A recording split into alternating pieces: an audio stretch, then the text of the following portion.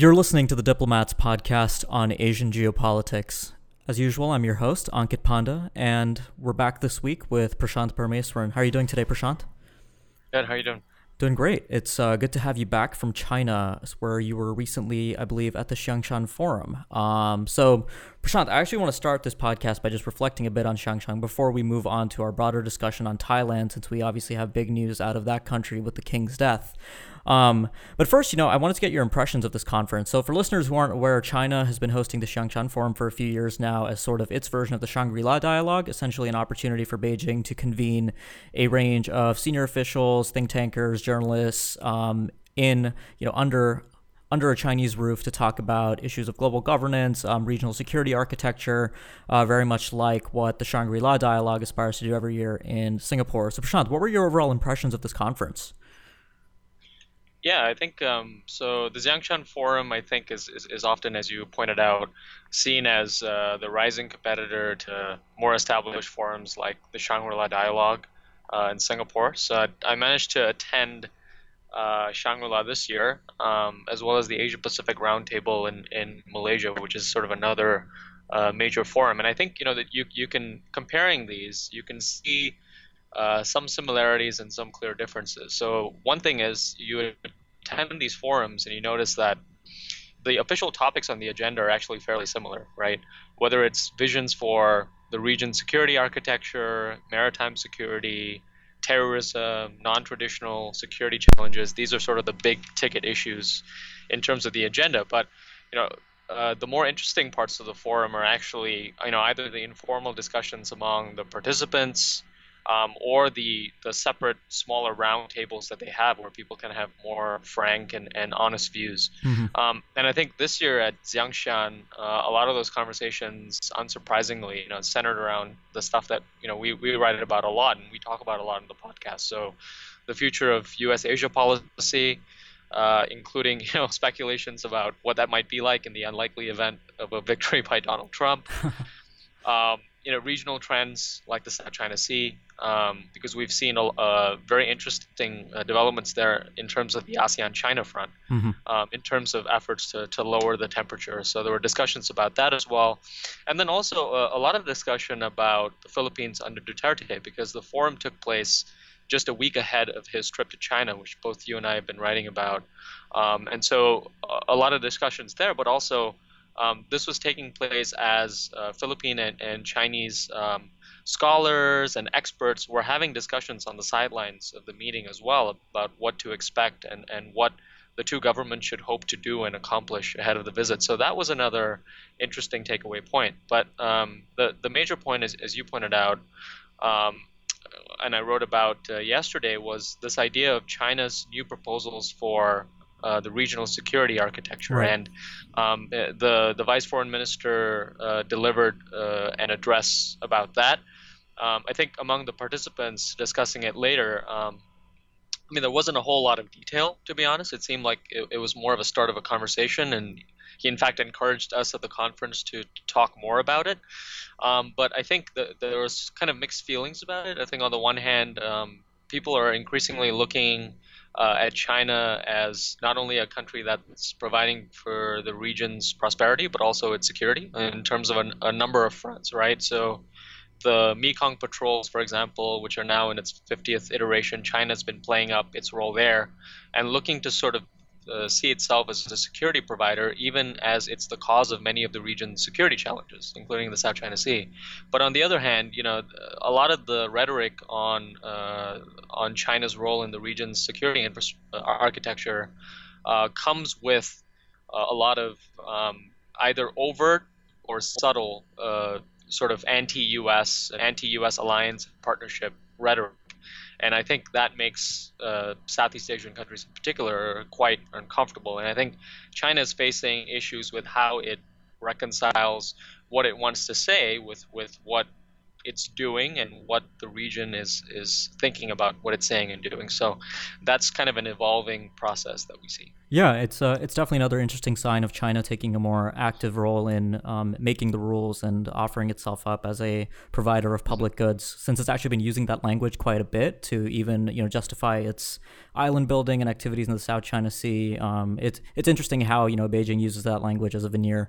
And you did bring up Duterte again, and I really want to emphasize to our listeners. I know we've been leading you on with all this talk of Duterte, but we haven't really done a full episode on the latest bout of recalibration of the alliance and his visit to China. Actually, as we're recording this podcast today on Wednesday, October 19th, Duterte is in China. So I promise you the next episode will be looking at Duterte and some of the developments that have gone on there since we did our last episode on the Philippines. All right, but let's shift gears now to Thailand, which I really want to focus on for the duration of this podcast. So, Prashant, while you were in China, obviously huge news came out of Thailand. Not entirely surprising news. It's something that observers of the country for a while have essentially expected as an assured political event. King Bhumibol Adulyadej, the 88-year-old king, the world's longest reigning monarch, died last week in Bangkok at his hospital where he'd been living for a few years. The event is really quite significant in the context of Thailand, which is a country riven by a variety of political differences, and the monarchy had historically been seen as a sign of stability. I'll let you talk a bit more about the role of the monarchy in Thailand and why it's such a unique institution. But essentially, just to offer our listeners a little bit of context if they're not entirely familiar with what's been going on in Thailand. So in 2014, the democratically elected government of Yingluck Shinawatra was overthrown by a military coup led by Prayut Chan-o-cha. He was then a general. Now he's the prime minister and leader of the National Council on Peace and Order, which is essentially the military junta running the country. The king and the military, I should say the monarchy and the military have historically been closely intertwined in Thailand. Essentially, the military has seen itself as a provider of stability in the country, sort of similar to how the military conceived of its role in Kemalist Turkey, but I don't want to get too much into that analogy right now. So essentially, after the king's death, we've seen a little bit of there was always a question about what would happen after the king died, and essentially it seems like while the crown prince, who we'll talk about a bit later in the podcast, Mahavajiralongkorn, isn't quite as popular as his father was and is perceived as a bit of a international playboy, has been announced to essentially step up as the next king in about a year's time. It appears in the meantime, Prem Tinasuladon, who is the president of the Privy Council and a previous prime minister of Thailand, is taking over as regent. So that's essentially the situation on the ground. And now hopefully we can get a bit more into the analytical conversation here, Prashant. So Prashant, you, as a close analyst of Southeast Asia and of Thailand, do you want to tell us a bit about, the broader role of the monarchy in Thai politics and society and why this is such a significant event?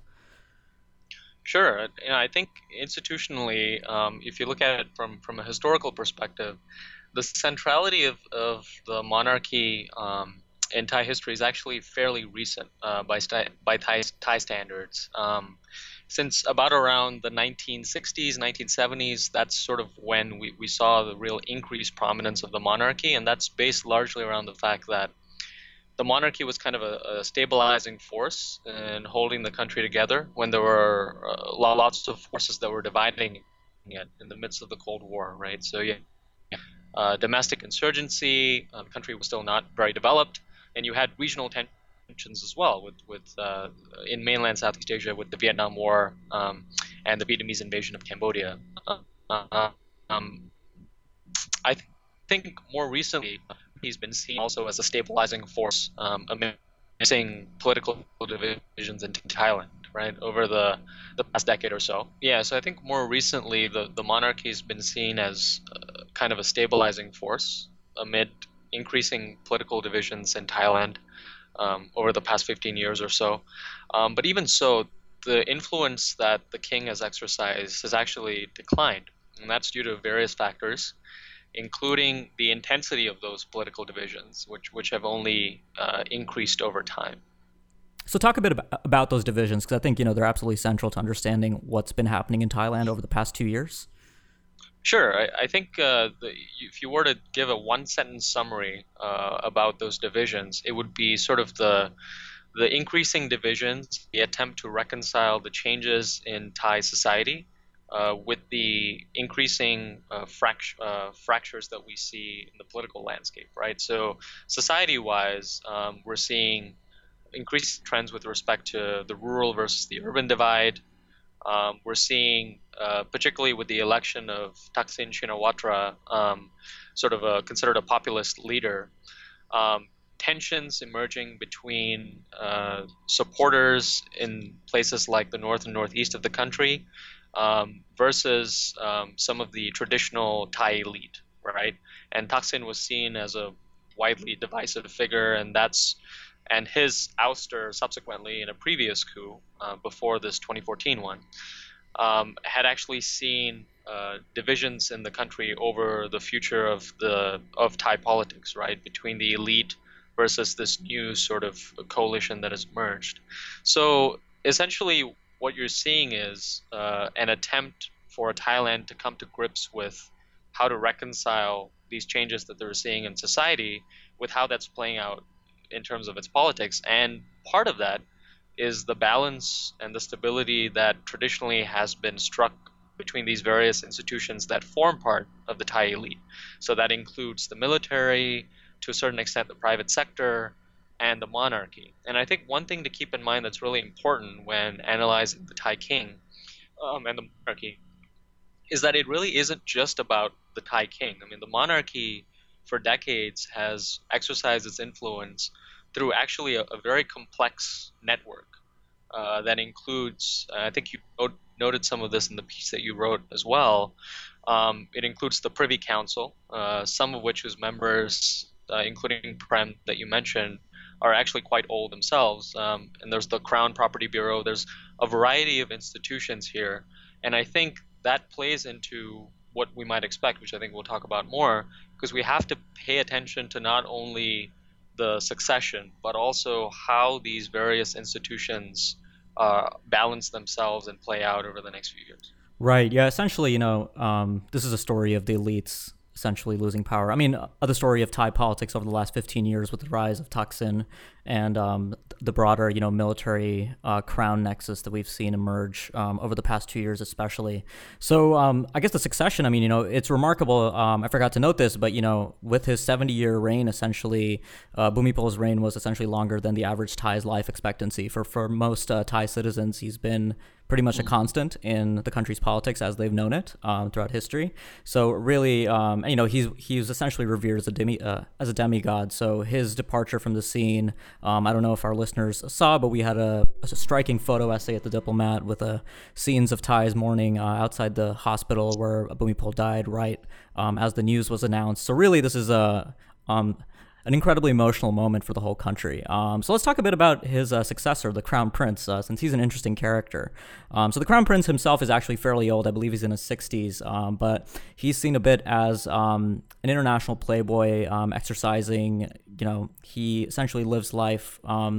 Some would say not with the usual dignity that a royal figure might choose to practice. I'll leave it that way. There's a lot of images that you can look for on the internet of his antics in the past.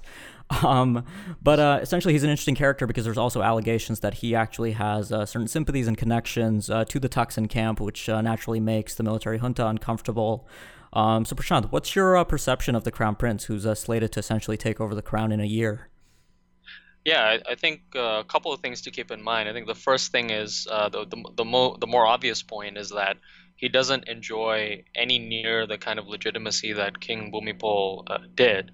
A lot of the goodwill that the late king now accumulated, had to do with the fact that not only was he this figure when Thailand was going through this period during the Cold War, but he actually engaged himself in a lot of development projects, a lot of extensive travel to even the most rural parts of the country, and accumulated goodwill really by interacting with the people.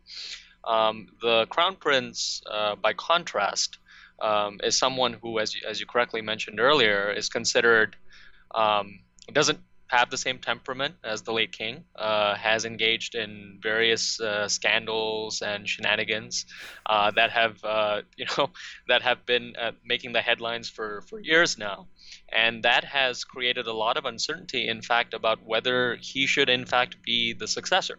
Even though I like to emphasize that the succession scenarios, in spite of the speculation that often goes on about these, the succession scenarios are actually fairly detailed, they're well laid out, and since they are so central to the stability of the country, and its politics, I would not expect the country so easily to divert or depart from Mm-hmm. those scenarios. I think the more interesting thing is to see. I mean, you correctly mentioned this idea of his connection to Thai politics and also Thaksin, because the key thing to watch, even as we see him and assuming that he is crowned, will be to see how he makes decisions with respect to who he's going to appoint in his privy council, who's going to form the close network of his advisors, because he has a chance to make a number of new appointments in these various networks that comprise the sort of quote unquote network monarchy, right, that Right. surrounds him. But also, the second point is, will there be, what will his attitude be towards Thaksin and the Pheu Thai party, Thaksin's party, essentially? So, will there be some sort of royal pardon? Will there be a return to Thaksin's party in Thai politics in terms of the prominence that it plays? Because there are people in the Thai elite, including in the military, as well as the bureaucracy, that frown upon a central role for Thaksin and his related parties in the political landscape. So the extent to which the king departs, the next king departs from this, will be interesting to watch.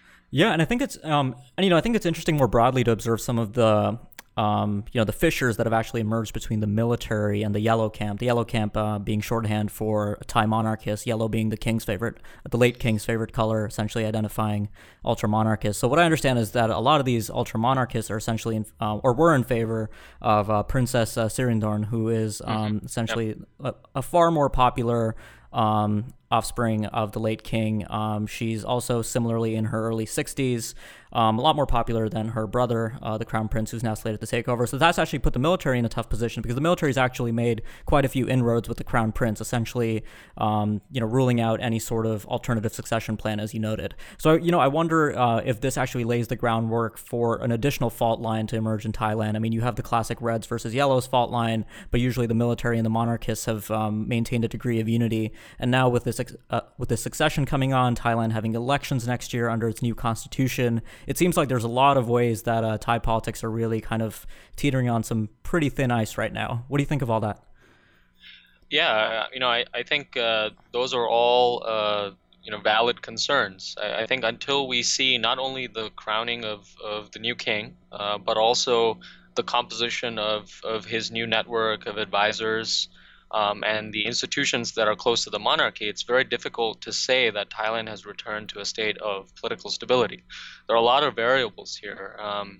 One of them is the fact that the Thai junta, who took over in a coup, um, they have been already quite reluctant to relinquish power and authority, to return to a fully democratized country. And so it'll be interesting to see how the succession scenarios play into their calculations about things like when they want to hold elections, when they want to hand over a transition to a fully democratic government, and what role they will play even after a new government comes to power. Because depending on how the succession scenario plays out, they could either see more stability in Thailand, and so they'll be more willing to be relaxed, or they could see more instability, Right. and they could continue to exercise strict control. And understand, that not only has consequences for Thailand domestically, but also in terms of its international relationships, particularly with Western countries, Right.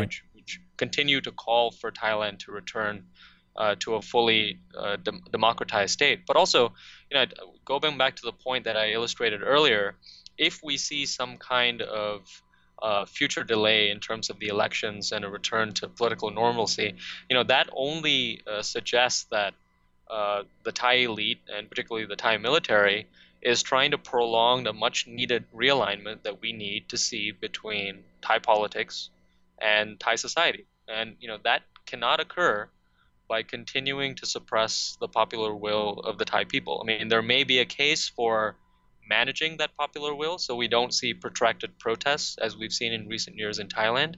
But trying to re-engineer rules as the Thai military has done with respect to the new constitution, and trying to sort of play into certain coalitions that might be in its favor, I think will only prolong these issues that we're seeing, and will only compound the problems that we're seeing in Thailand the short to medium term. Yeah, I mean, that fundamental fissure of essentially Bangkok elites versus the rest of the country really doesn't seem to be going away. I mean, I think it's, there's a really interesting question here of how much of this succession with Prem taking over for a year, which is actually going to cover the period of next year's elections and then leading to the crown prince actually accepting the crown or being coronated, is particularly interesting since, Prem, as you noted, he was even older than King Bhumibol. He's in his 90s now. He's definitely part of the Bangkok elite old guard as a former prime minister as well. Definitely has a good rapport with Prayut. So I wonder, how much, you read reports in the days leading up to the late king's death that